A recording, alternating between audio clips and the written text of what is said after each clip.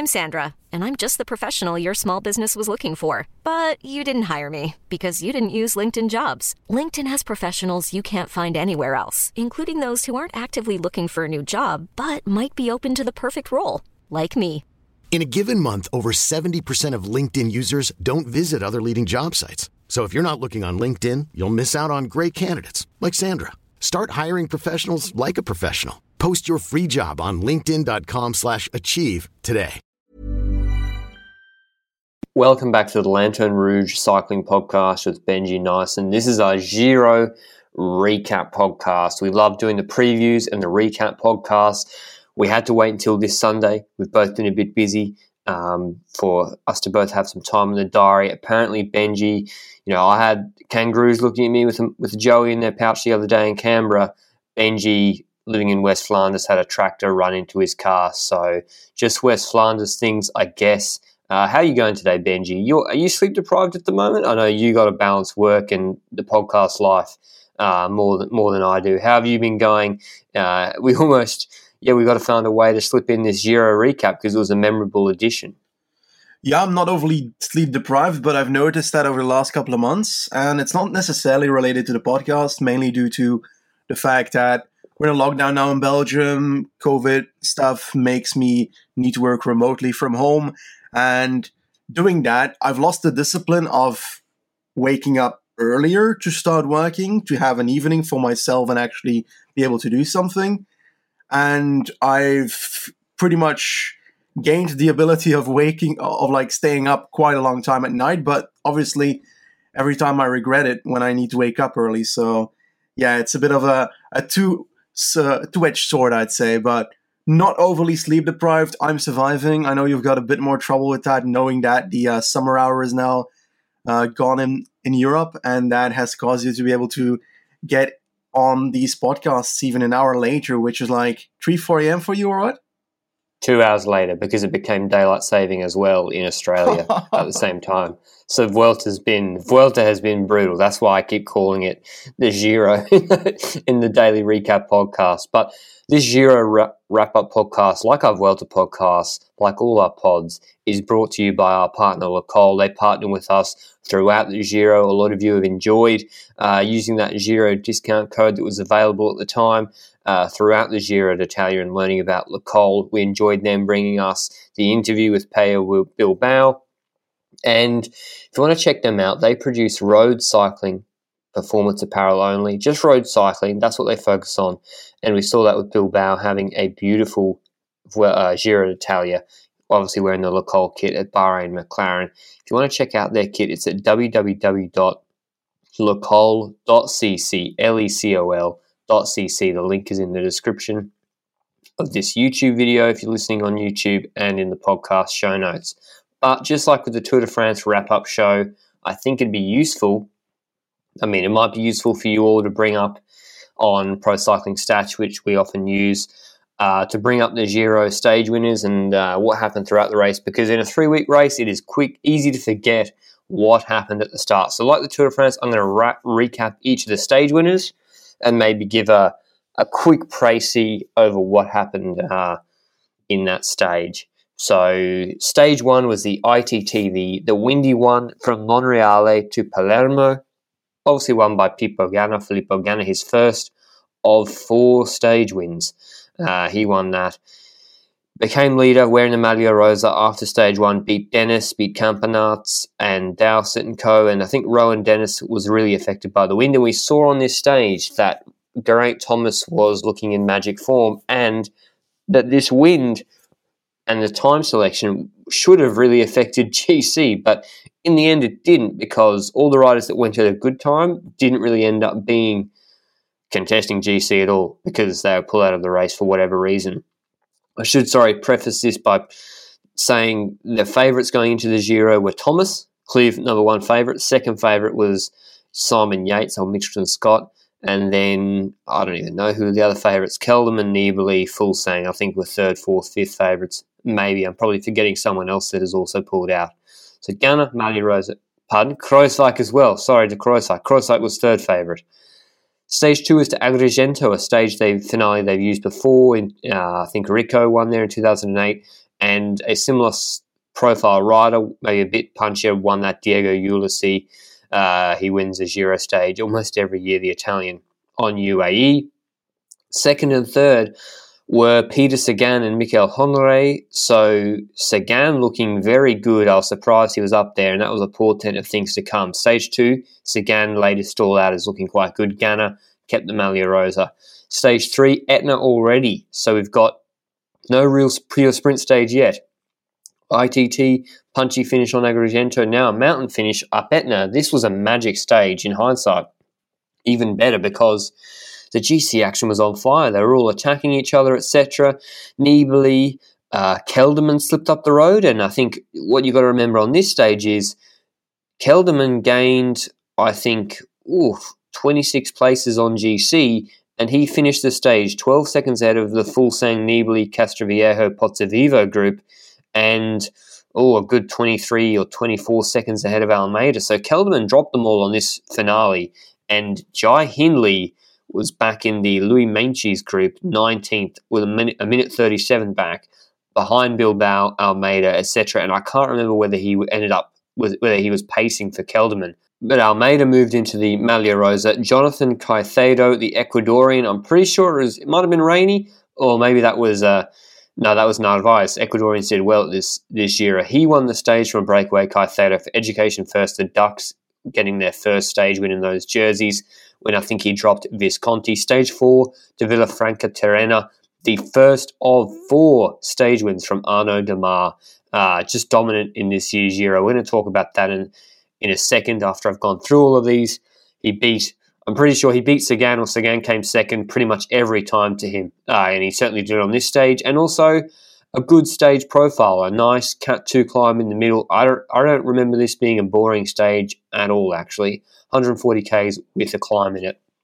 Stage 5 from Camigliatello Silano, Filippo Ganna won from a breakaway, dropping Thomas de Gent, and maybe it was that Movistar rider Einar Rubio, when de Gent refused to work with him to chase down Ganna. Ganna, his second stage win on a mountain stage in the break. Joao Almeida, his second day already in the Maglia Rosa, and he kept that for just the best part of 2 weeks.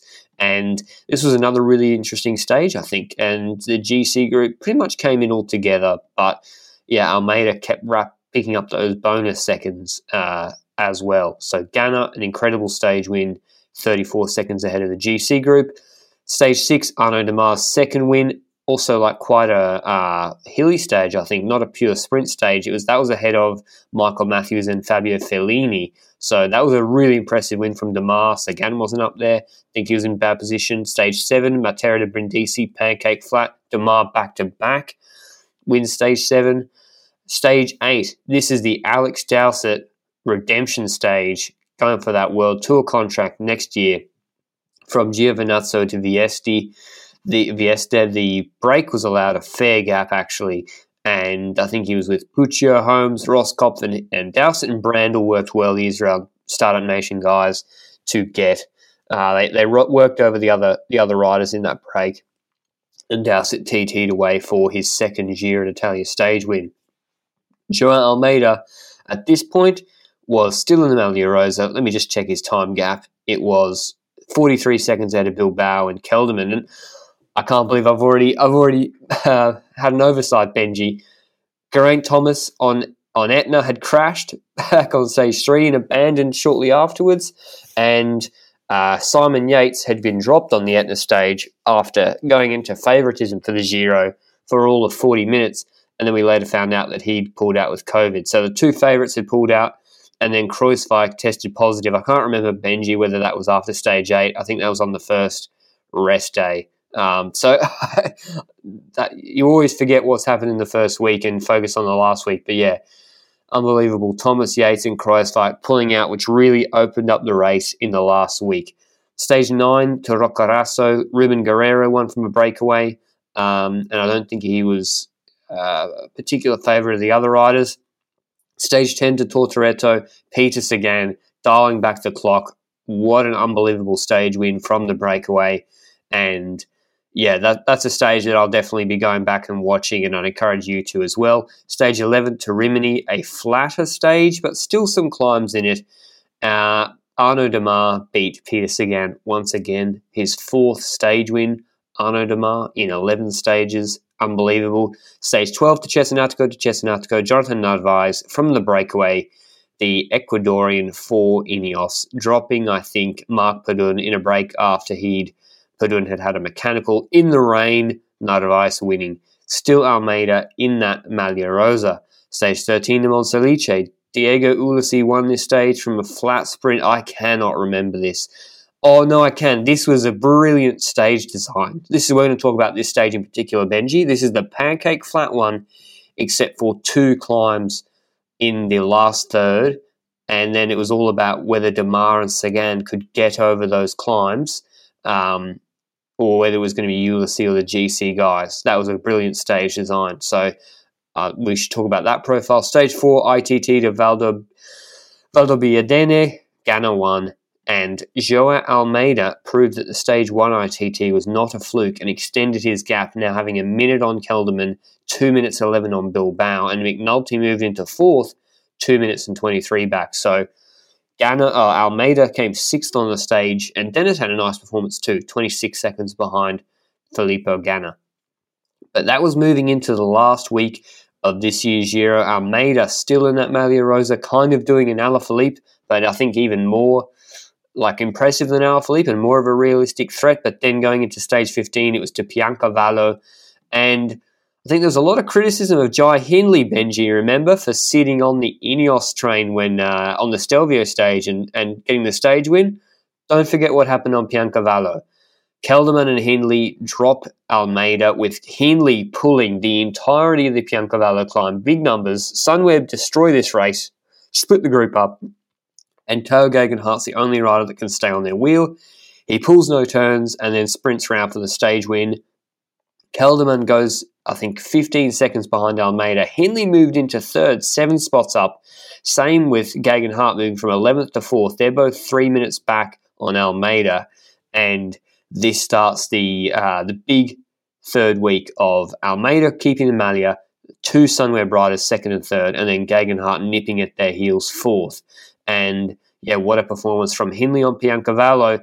In hindsight, I mean, they couldn't do anything in hindsight differently, but it's interesting how he pulled the whole time and they didn't attack Geogheganhart because he wasn't the threat. They were worried about Almeida. San Daniele del Friuli, I always struggle with that one. Stage 16, won in a breakaway. Jan Tratnik, the experience, the nous, more punch than Ben O'Connor in a head-to-head sprint in the last kilometres. And then stage 17 from Bassano del Grappa, where the coal factory is, at the base of the Monte Grappa climb to Madonna di Campiglio. Ben O'Connor winning that stage, looking very strong. He was in back-to-back-to-back breaks. I think he had a very, very strong 3rd week. Ben O'Connor for NTT. Almeida kept the Maglia Rosa, and I think gained some bonus seconds on the other ride. No, he didn't, but he was still 17 seconds ahead of Kelderman. I'm not sure where he was. I think they kind of rode this one in because he's all the same time as Micah, Geogheganhart, and Hindley, and that was setting up the last big couple of tests, stage 18 and 19. 18 was Laghi de Cancano. This was the Stelvio stage. This is where Dennis destroyed it, I'm pretty sure, and dropped Kelderman. Kelderman still went into the Maglia. Hindley won the stage, but now GC was looking a lot different. 12 seconds behind Kelderman was Hindley, and Geogheganhart was 15 seconds behind Kelderman. Bilbao was 1 minute 19 back. So, yeah, we'll talk about Stelvio maybe a little bit again. Stage 19, Abbiategrasso to Asti. This was the protest stage, bit of a joke stage, but still a good win from Joseph Czerny for CCC. And then stage 20, Alba to Sestriere, where Geogheganhart confirmed that he was going to win this year at Italia, head-to-head with Jai Hindley. Rowan Dennis splitting the race up on Sestriere once again, and then Geogheganhart beating Hindley in the head-to-head sprint. Hindley going into the Maglia Rosa by all of half a second, and then in the ITT in the last stage in Milan, Filippo Ganna winning his 4th stage, 32 seconds ahead of Campenas. Joao Almeida, another nice performance in 4th, but Geogheganhart destroying Hindley in the TT, 40 seconds into him at least, and winning his first Grand Tour, winning the Giro d'Italia. Benji, what sticks out from that wrap-up, that long one? What's the most surprising performance, or what did you forget about that you thought, oh, that actually was really interesting at the time? Well, when it comes to forgetting, I'll give something else first. One thing that keeps being hammered for me is that Rohan Dennis won this Grand Tour for Geoghegan, and that is hands down the case for me. If Rohan Dennis was not in that team, I don't believe that Geoghegan would have come up on top here. What is special about this is it's a small detail I've posted on Twitter a few weeks ago, and it's already the initial time trial. You've got Geoghegan and Hindley in a starting position in that time trial, and if you look at the time where they start, we've got Hindley getting the better time to start in that time trial, because we know that the weather changed throughout that time trial, and we know that the GC favorites who started last had a big disadvantage. Now, we got to remember that Hindley started roughly at the moment where the weather was still okay. And if we compare that to Geoghegan and see where he started in that time trial, we see that Ineos obviously chose, because that was the most obvious choice, but in hindsight, it's kind of funny to think about. Ineos started Ganna, Thomas, and Dennis around the weather where it's better for the cross tailwind, just having tailwind on the descent section where the major differences were made. And if we look at the latter starters of that stage, including Geoghegan, who obviously couldn't start at the, let's say, ideal moment, because we look at Dennis in that time trial and we see that he's moving across the road because of the wind, but we got to remember that he had a lot of tailwind because of that on the descent section. And therefore, I think the ideal moment in that time trial was still the moment where the wind affected the riders in that straight line. And as a consequence, it would have been a difference between Geoghegan and Hindley in the last week if that time trial was ridden without wind changes. And obviously, it's just hindsight, and it's not important, but it's that small detail then that you realize in the last week that every single detail in the first week already counts also for people that were not anticipated to be the GC leader, because before the Giro, Hindley and Geoghegan were obviously not leader of their team, and both teams adapted in a certain way. Hindley was able to stick with Kelderman on most of the stages, keep himself within the top 15 of GC most of the time. Unlike Geoghegan, who started, I think, 69th on the first stage in GC and just went up and up every single stage. And with Geoghegan, they had to make that switch between Thomas and Geoghegan on Etna. And I haven't checked back, but I swear that Castroviejo had a better day on Etna than Geoghegan did. So I'm wondering whether Geoghegan worked for Castroviejo on Etna or they went free for all, both of them. I recall him doing a bit of work for Castroviejo though.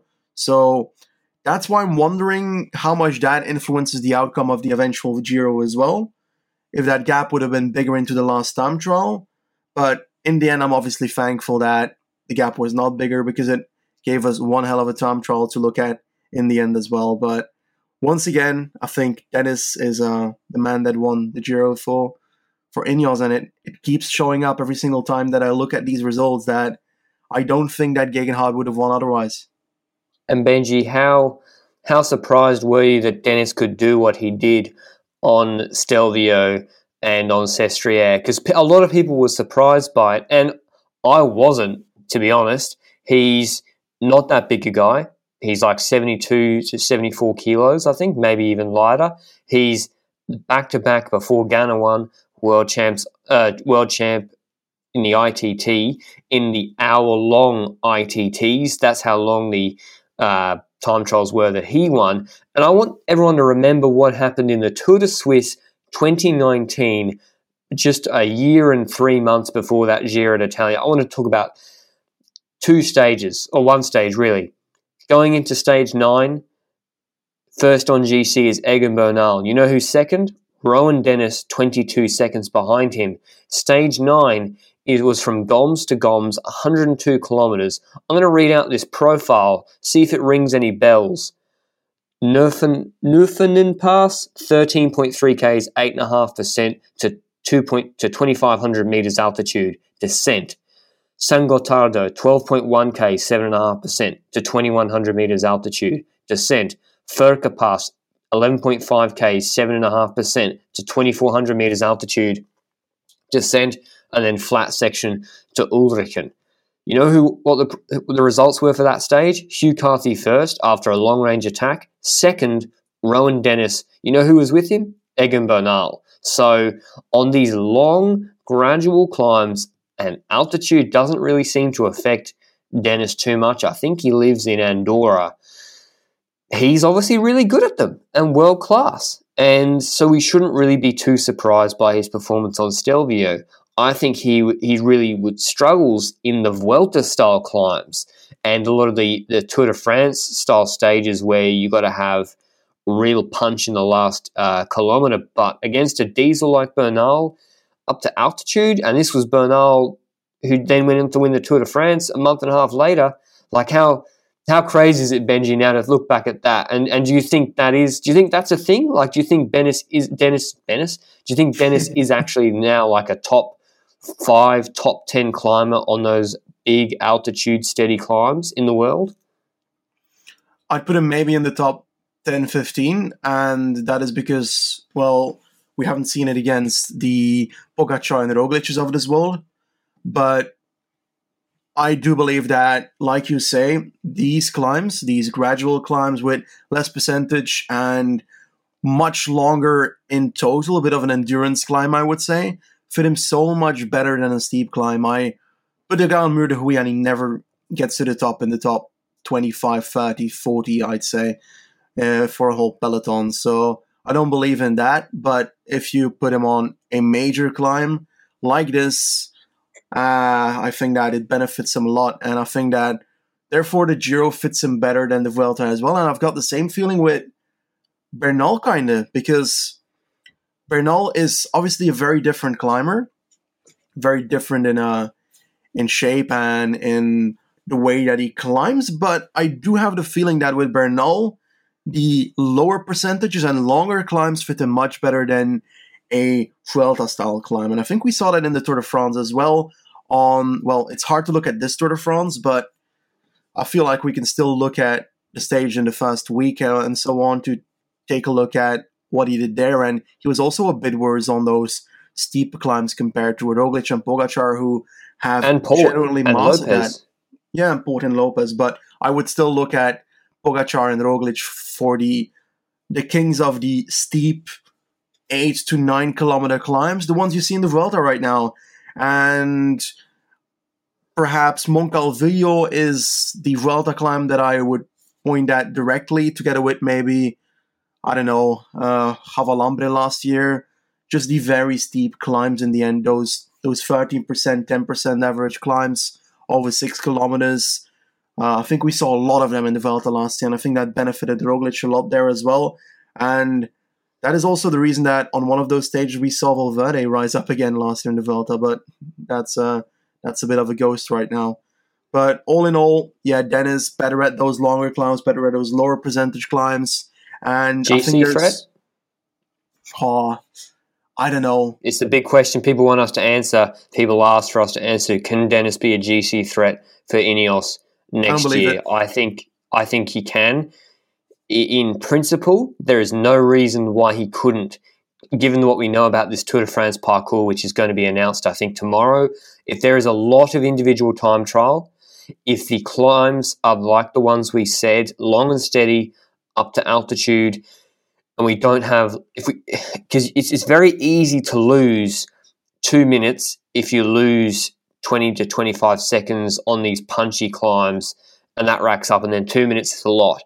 But if there's not those sort of climbs, and it's like the Giro, then in principle, I don't see why Dennis couldn't be a GC contender for Ineos, given what he can do in the time trial. But I don't think he will. I don't think he will because I don't think he wants to. I think he's really good, and he showed how good he can be in that role.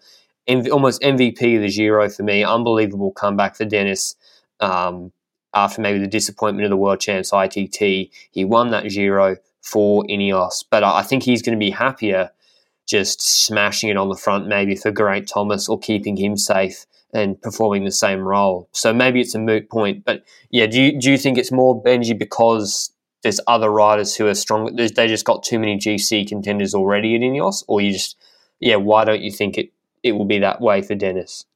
Exactly that first reason. I think Ineos has the luxury but also the difficulty of having a lot of GC riders next year. Let me just shortly name them. Bernal, Carapaz. We have super domestiques in the form of Amador, De Plus, Castroviejo maybe as well if he's in the form of Tourdelin. Then you have that Dennis in there, but you also have Martinez going there next year. Pidcock, perhaps not next year yet, but the years after potentially, he could be a GC leader there as well, knowing what he did at the Giro U23, Richie Porte being there as on paper a super domestique.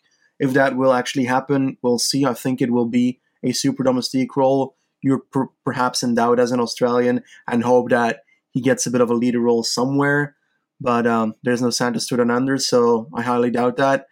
But Sivakov is also in that team. We look at the Tour de France, a lot of bad luck. We look at the Tour de l'Ain and the Dauphiné. He's one of the best climbers in the race. So I believe that if he gets back to that form and he forgets about this Tour de France that, well, was a bit of a shame with all these crashes for him, then Sivakov might end up being one of the better leaders on the team of Ineos. He's currently Russian. He's going to keep his Russian nationality until next year and then change it to French. So on paper, he's the biggest hope for French people for a Tour de France victory in years, which is kind of surprising, I guess. Sosa is on that team, but I'm in doubt about Sosa. We spoken about it yesterday on the Vuelta podcast. I just don't believe in it too much anymore. And I think he's running out of contract this year, so I'm curious. No, he's not. He's staying on 2021. So let's see. Can he pick it back up? Looks like he's getting mudded on the flat mainly before the climb start, but I'm not a expert of the Sosa mystery, but that's what seems to be happening for me. Then Geraint Thomas is in there as well. Adam Yates. I don't believe in Adam Yates as a GC leader. Other people do. I just don't. And the reason that I don't is that, first of all, he misses the time trial ability compared to other members in the team of Team Ineos. And as a follow-up, he is not great at 21 days in a Grand Tour without consistently performing. And if we look at 1 week race, he's much better there. And I believe that that's what he's golden at. And races like, I don't know, a Tirreno, a Basque Country, a Catalonia, those are the races where he can do well. UAE Tour as well, I think. Sammy Yates won that this year, but I think that Adam Yates can do so as well. Just those races. So they've got a lot of GC leaders. I don't think Dennis fits in the picture of being one. I think he fits more in the picture of being a super domestique for one, as he is someone you can count on when the hour of madness is near. So that's my mind on Dennis right now. Let's talk about a man who also was going into the Giro as a domestique for Remco. That was why he was on the start list back in when the Giro was announced, the revised schedule. Joao Almeida, Remco then crashes. We saw Almeida doing a magic job for Remco before lockdown and some of those Spanish 1 week races, setting him up on climbs. Joao Almeida, he lit this race up and really the scenes in Portugal were fantastic to see. Everyone was so excited for this young rider's performance. 22 years old. He's just under, I think, 5'10", muscular, strong kind of rider. He's ended up coming fourth on GC. He's come second in the Giro dell'Emilia, third on GC at the Vuelta a Burgos, which I think was won by Remco. So he was a minute and 12 behind Remco. So I think he only lost that time on Lagunas de Naya, where he fought back. He is a really, really strong climber. And Lagunas de Naya, now that I'm reminding myself, when Almeida gets dropped, it is not the end of the story. He will keep fighting, keeps pushing. Even when he's pain-facing, he just rides a really steady tempo. And he's smart too, Benji. That's what really struck me. 15 days in the Maglia. 15. only then losing, I think, the podium position or coming fourth in the last couple of days, I think, on Stelvio when Hindley and Sunweb attacked him. But he will deliberately drop himself a little bit early before he blows up, and then he paces consistently using his TT ability. So next year, Benji, what do you expect for Almeida? Is it Remco comes back, he's back to being maybe a super domestique for Remco? Do you think he could get leadership somewhere, or do you think he's a nice rider to have where Quickstep can kind of he can be a leader that can step in if Remco has a bad day, or just a nice card to have in the back pocket? Obviously, his time trial ability is no fluke. Like, do you think he's a legitimately top level TT rider for a quasi GC contender now? And what do you expect for him next year? So, firstly, we've got the fact that Remco is currently out with that injury, pretty heavy injury. We don't know what the consequences will be in his career for the rest. On paper, he should be able to recover fully. If he recovers fully and gets back in the form that he was in Burgos and so forth at the start of the season, which is relatively believable, I don't think that we're just going to see a Vuelta San Juan, really. I'm not sure what the travel restrictions around COVID are going to be in January, but it's not looking too bright that way. If we look at the season of this year, he started in San Juan, then went to Algarve? He went to Algarve, and perhaps in February or March we will see him for the first time again on the bike, Remco. So I am wondering at what level he's going to be able to return after that injury.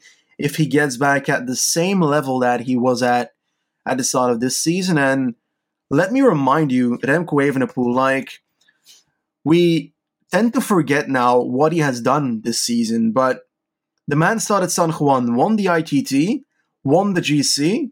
He was dropped in an echelon in Alto Colorado stage. That was the one with the huge mountain range at the end. And he and Sevilla, the Colombian guy, Oscar Sevilla, they paced back the entire peloton, them alone, to the people that were up front, with the likes of a Brandon McNulty and so forth.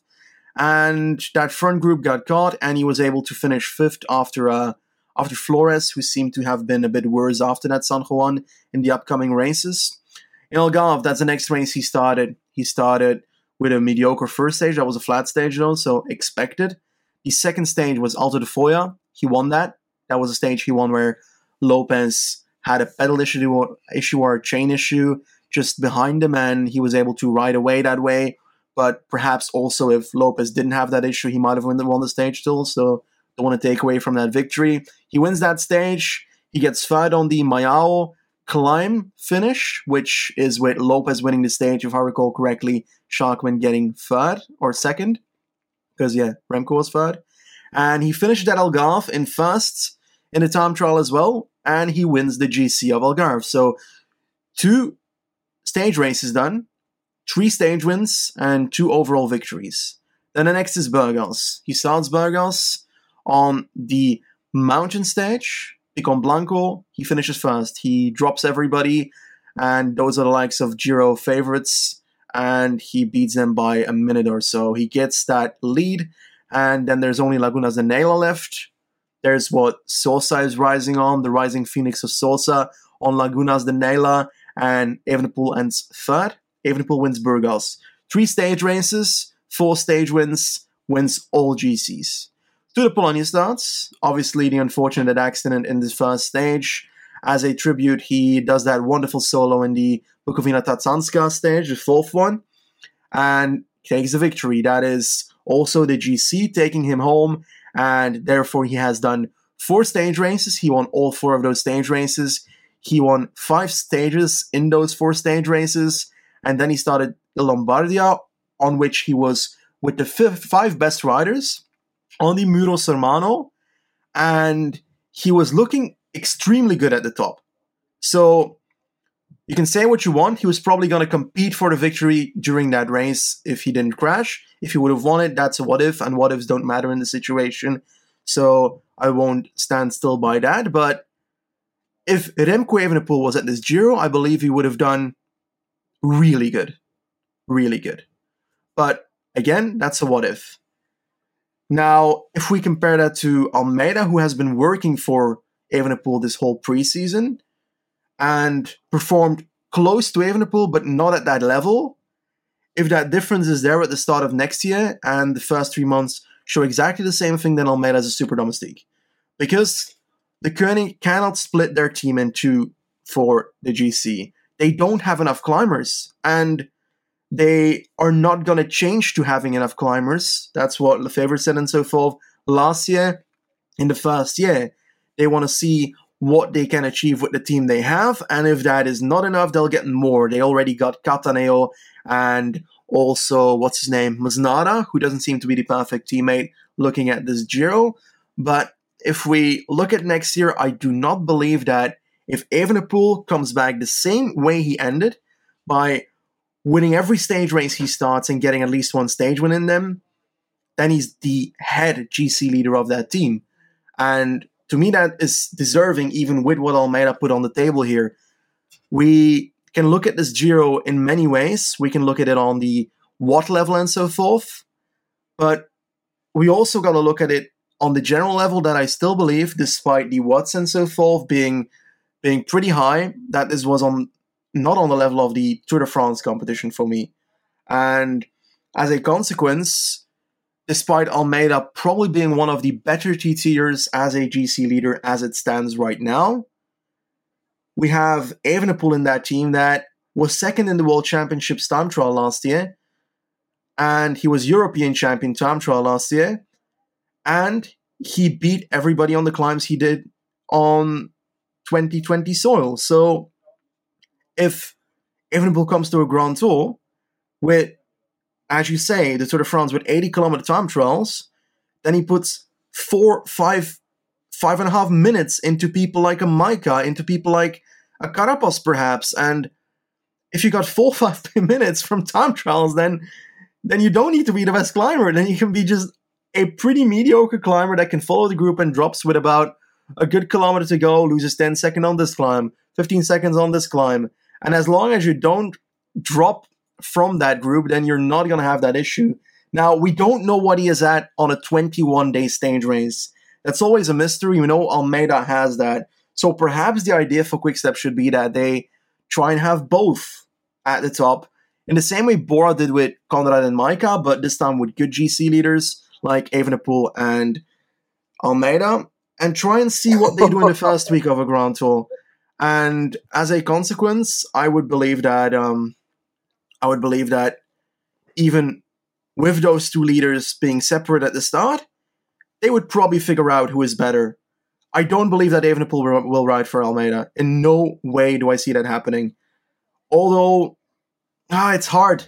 Because no, I think he will in one-day races. I think they'll use them as co-leaders in Liège, where Almeida has better punch than Evenepoel on the flat. So you use Evenepoel, use his TT ability to make other teams chase, get Almeida to sit in. There's not a lot of people who can beat Almeida in a reduced bunch sprint. I don't think, or an uphill sprint. He's really good, maybe out of that Liège group.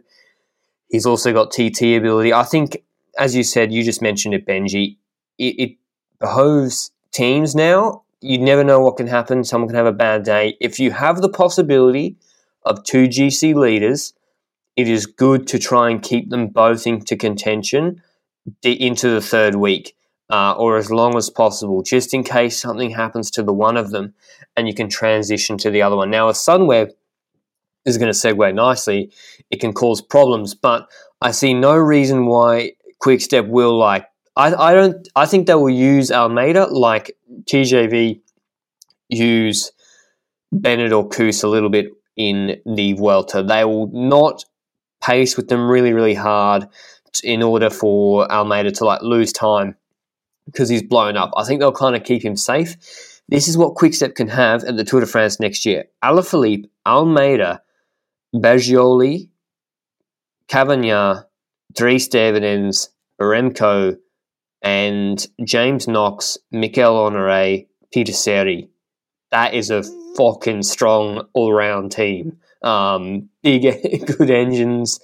Probably I'm missing out on another engine in there, but that is, for stage hunting in GC, that is a crazy strong team. But moving on to that 2 GC leader strategy, Benji, we've spoken about Almeida and Dennis. The Sunweb, did you catch that Sunweb YouTube video, Benji? I think, did I send it to you? Did you watch it, the 20-minute one they put up on YouTube of the last few stages? Yeah, I watched that, and I found some really interesting parts in there, that the way DDS talks to riders and so forth, and the remarks that the DS, I think Luke Roberts was saying in the video, were a bit, I don't know if I would do it like that, because when they were talking to Kelderman, then I believe that they were sitting in a room, they were talking to Kelderman about what the plan was for the Stelvio stage.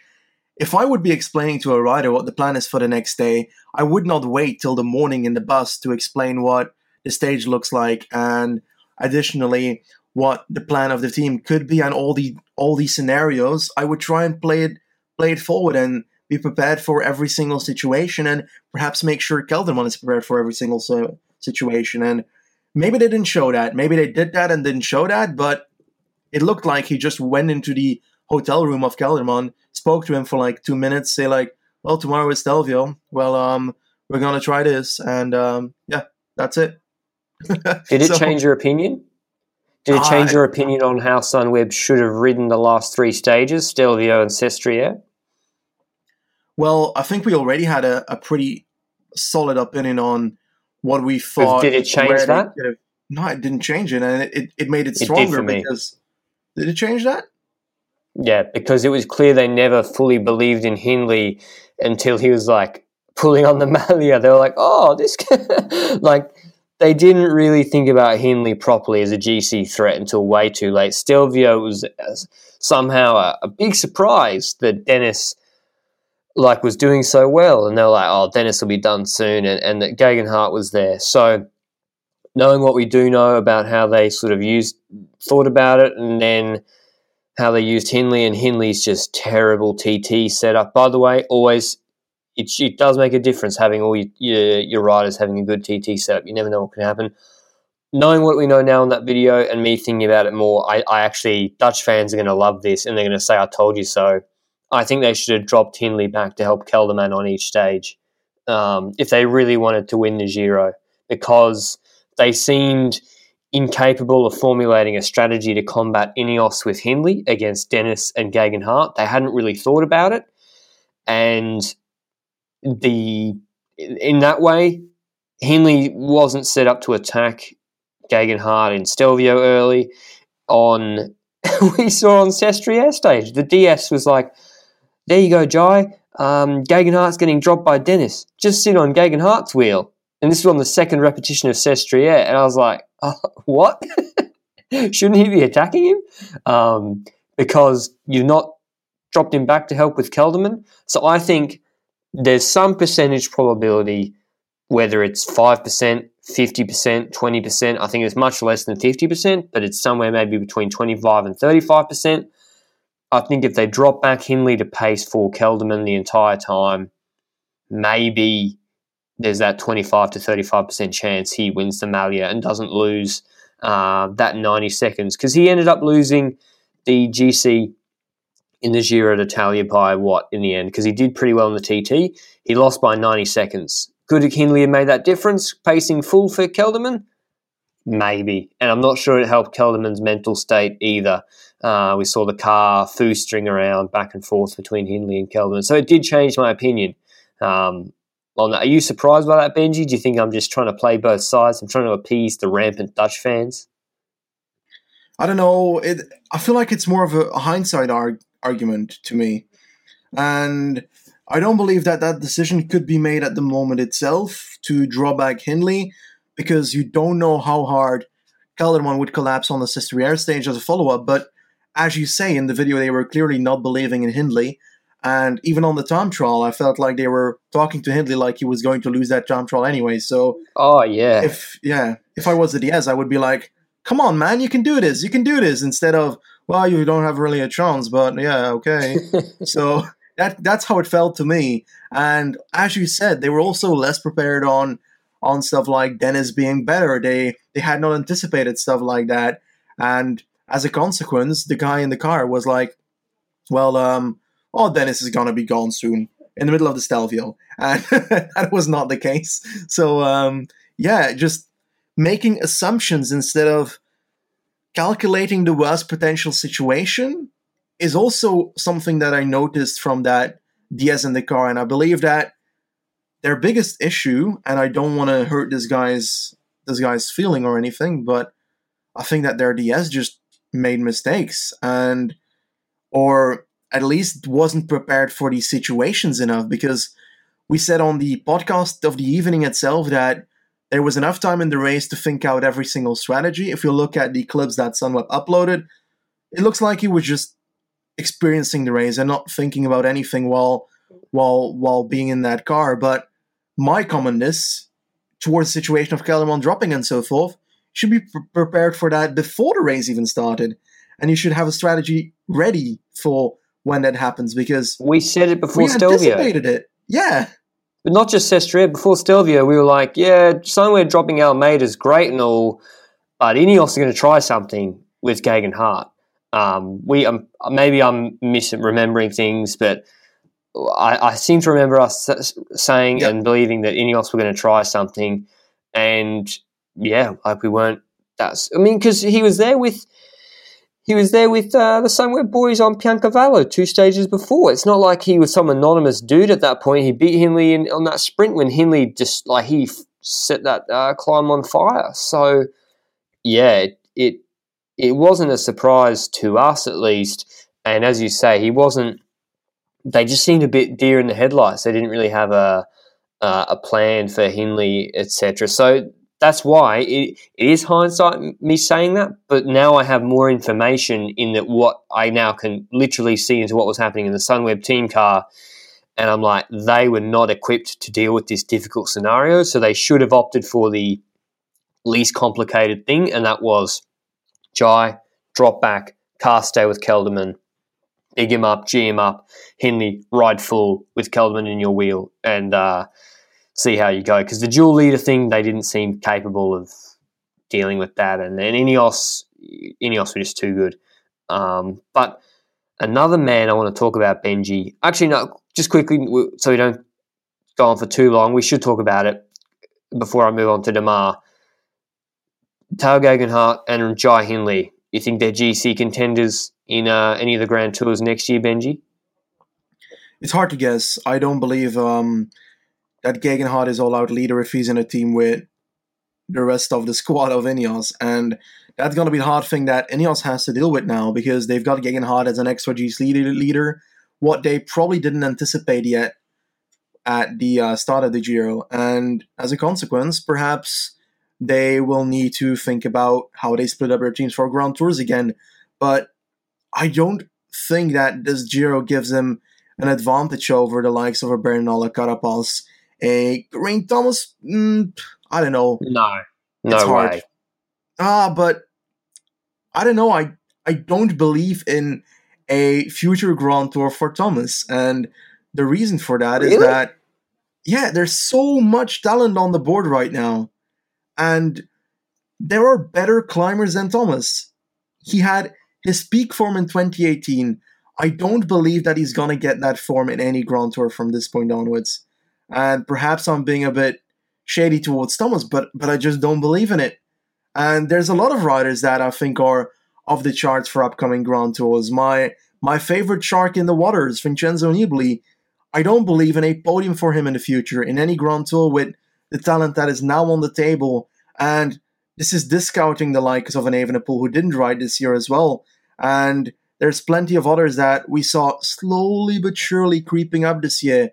We had Pogacar obviously reach the top already, but so much is being brought forward from the younger levels of cycling that I even proposed to make a grey jersey for old people instead of having a white jersey for young people recently. And it might genuinely be a good idea looking at how these Grand Tours are done. Valverde could perhaps take it in the Vuelta at some point. So, honestly, I think they should do that. Just make a jersey for people above 30 years old, make the color grey, and implement it in all Grand Tours. And that would be fun, and it would give an extra thing, because right now, we won't see a white jersey except for when Roglic is partying in a Grand Tour. And Pogacar made sure that he had the white jersey with him. We also saw, well, in the Giro, the winners, the first two riders in GC were younger than 25, I think. Is Gegenhardt younger than 25? I think he's about 24, 25. Okay, I think Yeah, he's going to be 25. ineligible next year. So, yeah, as a consequence, you've got all these youngsters taking the prizes, and I think that's going to get even more clear in the next couple of years that the youngsters are taking the top compared to the people that have been in the sport for a while now. Chris Froome's comeback next year, well, it was already in the Vuelta here, but his comeback at Israel, I don't believe in it. It's not because I don't believe in Froome getting back to a level that is capable of winning a Grand Tour.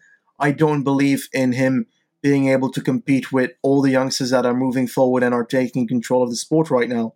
And I love that, the changing of the guard. And yeah, I'm so looking forward to see the battles between a Pogacar and perhaps a Jai Hindley if he finds his way forward and gets in there. But he has the real problem with a time trial. I don't believe in that. And if he doesn't get a wonderful time trial ability, then Jai Hindley won't be up there in a GC for me. Unless it's like the Vuelta, perhaps, which often leaves the time trials behind. There's 3 ways to gain time in a GC. Time trials, dropping people... No, sorry, four ways, I guess. Time trials, dropping people early on a climb and using a proper separation to gain like a minute or something on the time, sprinting for bonus seconds and maybe getting a little gap at the end on a punchy finish, and your team creating a gap in crosswinds or flats or a descent or whatever. Hindley can't TT, terrible TT. His position was like Quintana's. He's not punchy in the finish at all. He's could conceivably gain time. The only way he'd be gaining time is getting separation early on a climb. And is he a good enough climber to do that versus the likes of Pogacar, Landa maybe, etc.? No, he's not. So my answer, will Gegenhardt or Hindley be on the podium of Grand Tour next year, is no. That's not a knock on them. It's just the level of the GC competition in 2020, 2021 is so much higher than in, say, 2018, 2019 across the board. So, yeah, on the spot, Benji, yes or no? Hindley and Gegenhardt on a podium in a Grand Tour in 2021, yes or no? Nope. Okay, so we're in agreement there. But, yeah, we read Gegenhardt at Ineos, he's out of contract. It's difficult. Would I pay him the moon? Already said no. But, again, he's a proper British rider. It's been so fantastic to see him win. He's well liked. The marketing stuff will play into that as well. But then you've got Pidcock coming through. Difficult decisions for them. But moving on to Arnaud Démare, 4 stage wins, FDJ train dominating Guarnieri, Scottson, Démare beating Sagan on multiple occasions, but not really any other sprinters. No Groenewegen here, no Ewan, no Bennett, no real quick step sprinter apart from Ballerini and Hodge. Hodge is not going to get that contract renewed, unfortunately. Where do you rank Démare right now? Benji, I don't want to step on our toes for the off-season sprint rankings podcast, but did this move up Démare in your estimation of him into the top tier of the big boys, Ewan and Bennett?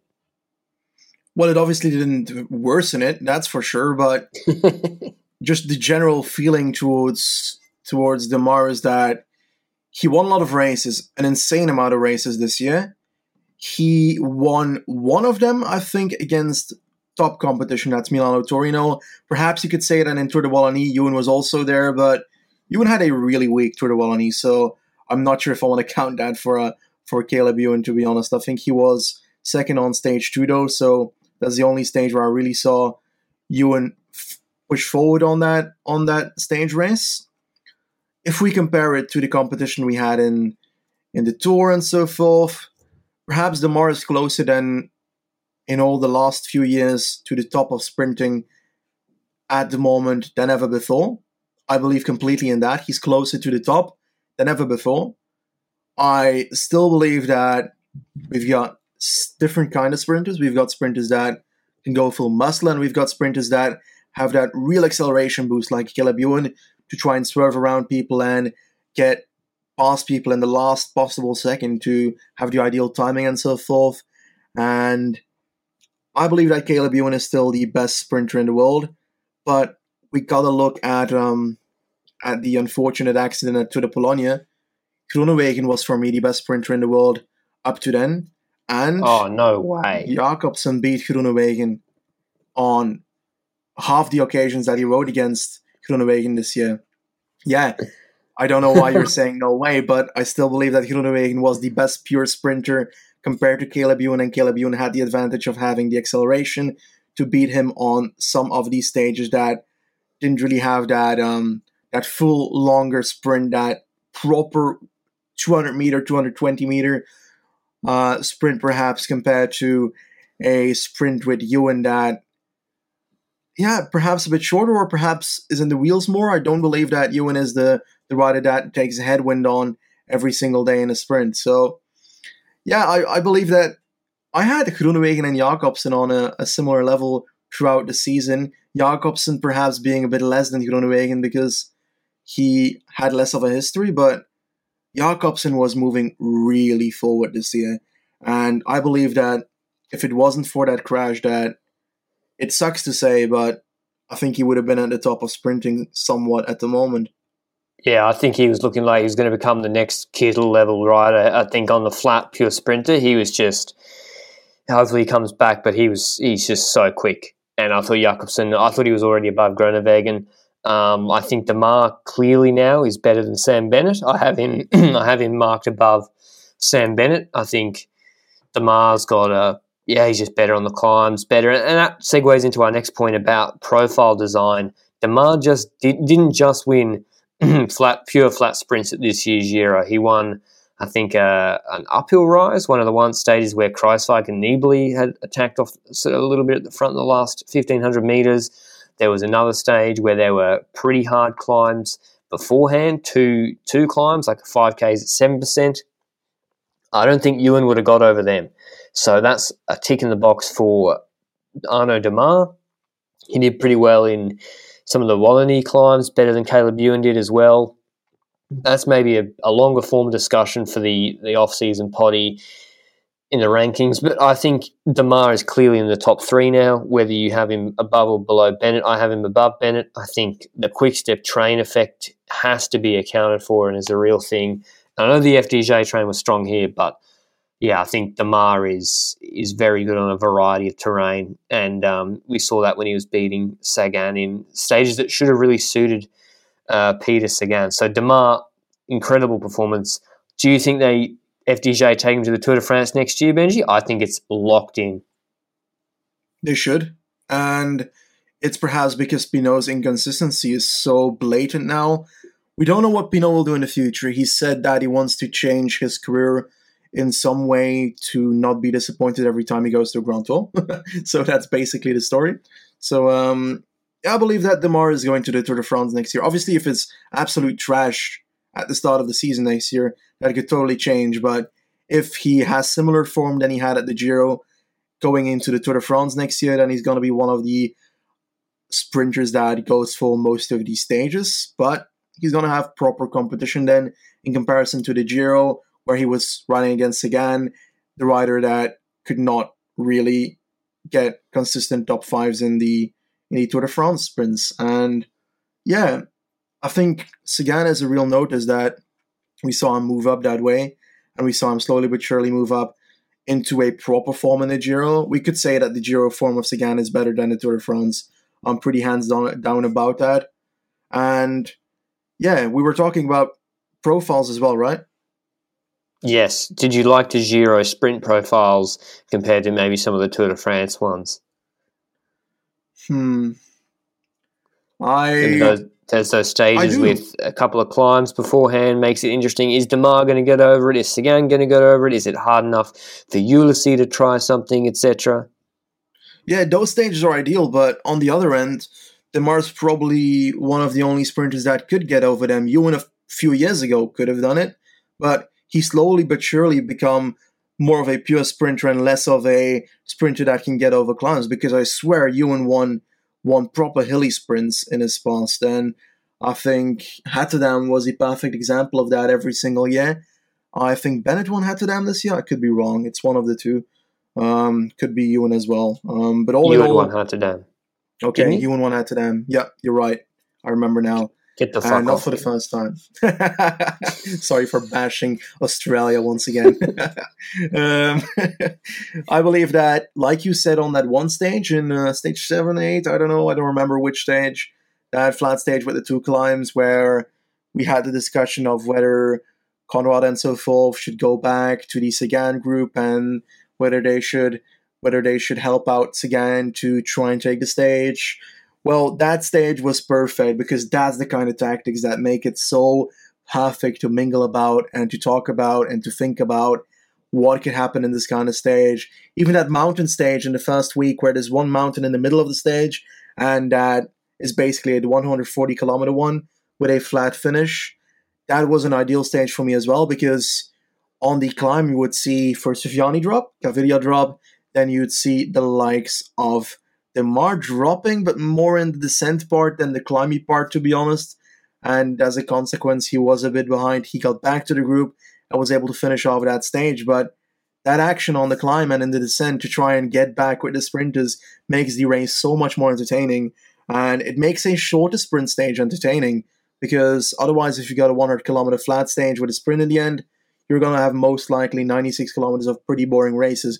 If you put a climb, it doesn't need to be a big climb, but some climb in there to make it more difficult for the sprinters to find an all-out sprint, and you make the whole stage interesting. And I think that will increase the numbers when it comes to viewership on TV and watch time overall. And that is what is kind of lacking on some of these other stages that were perhaps a 260-kilometer flat stage.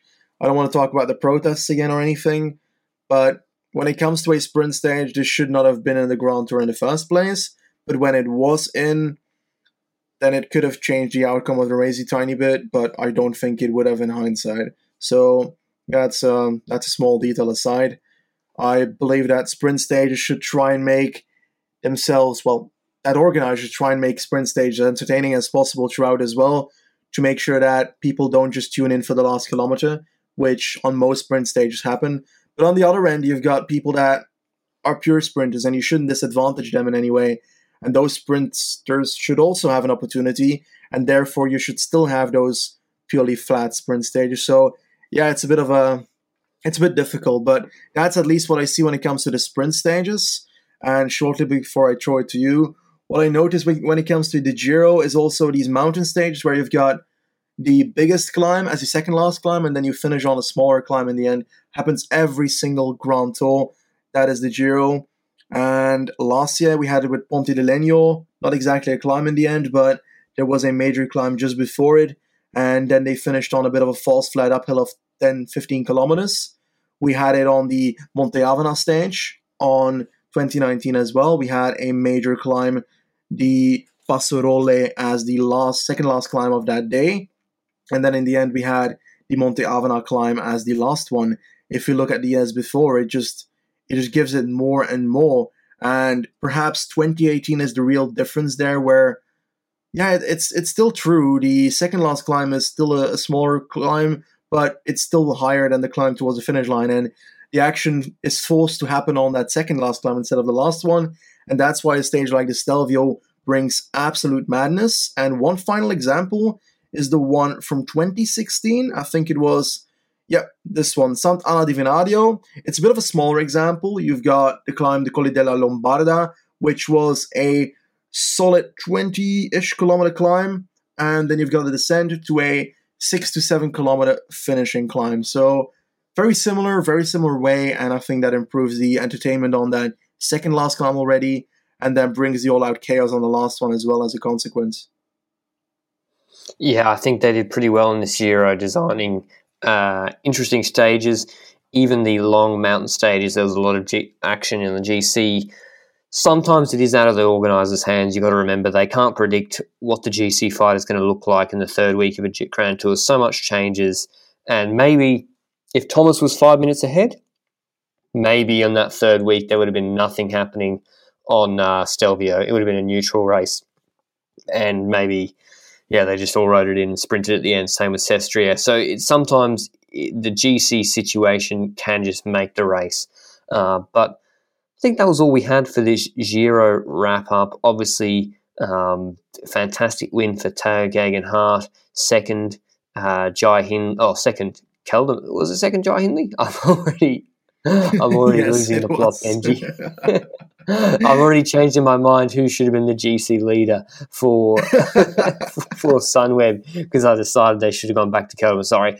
Geoghegan-Hart first, Hindley second, 40 seconds back. Kelderman third, his first Grand Tour podium. Still a good result for Kelderman. He's off to, I think, Bora next year. He's leaving Sunweb. Hindley staying there. Fantastic Giro for Almeida. Big result for him. Bilbao, fifth. We haven't mentioned him, but a lovely backup after the Tour de France, coming fifth in the Giro. Fulsang should never ride a Grand Tour again as a GC leader. Obviously, that experiment, I mean, if he's not coming in the podium on this Giro, then it's never happening. So, yeah, he skipped Liège for this. It didn't work out. 7 minutes back and never really looking likely either.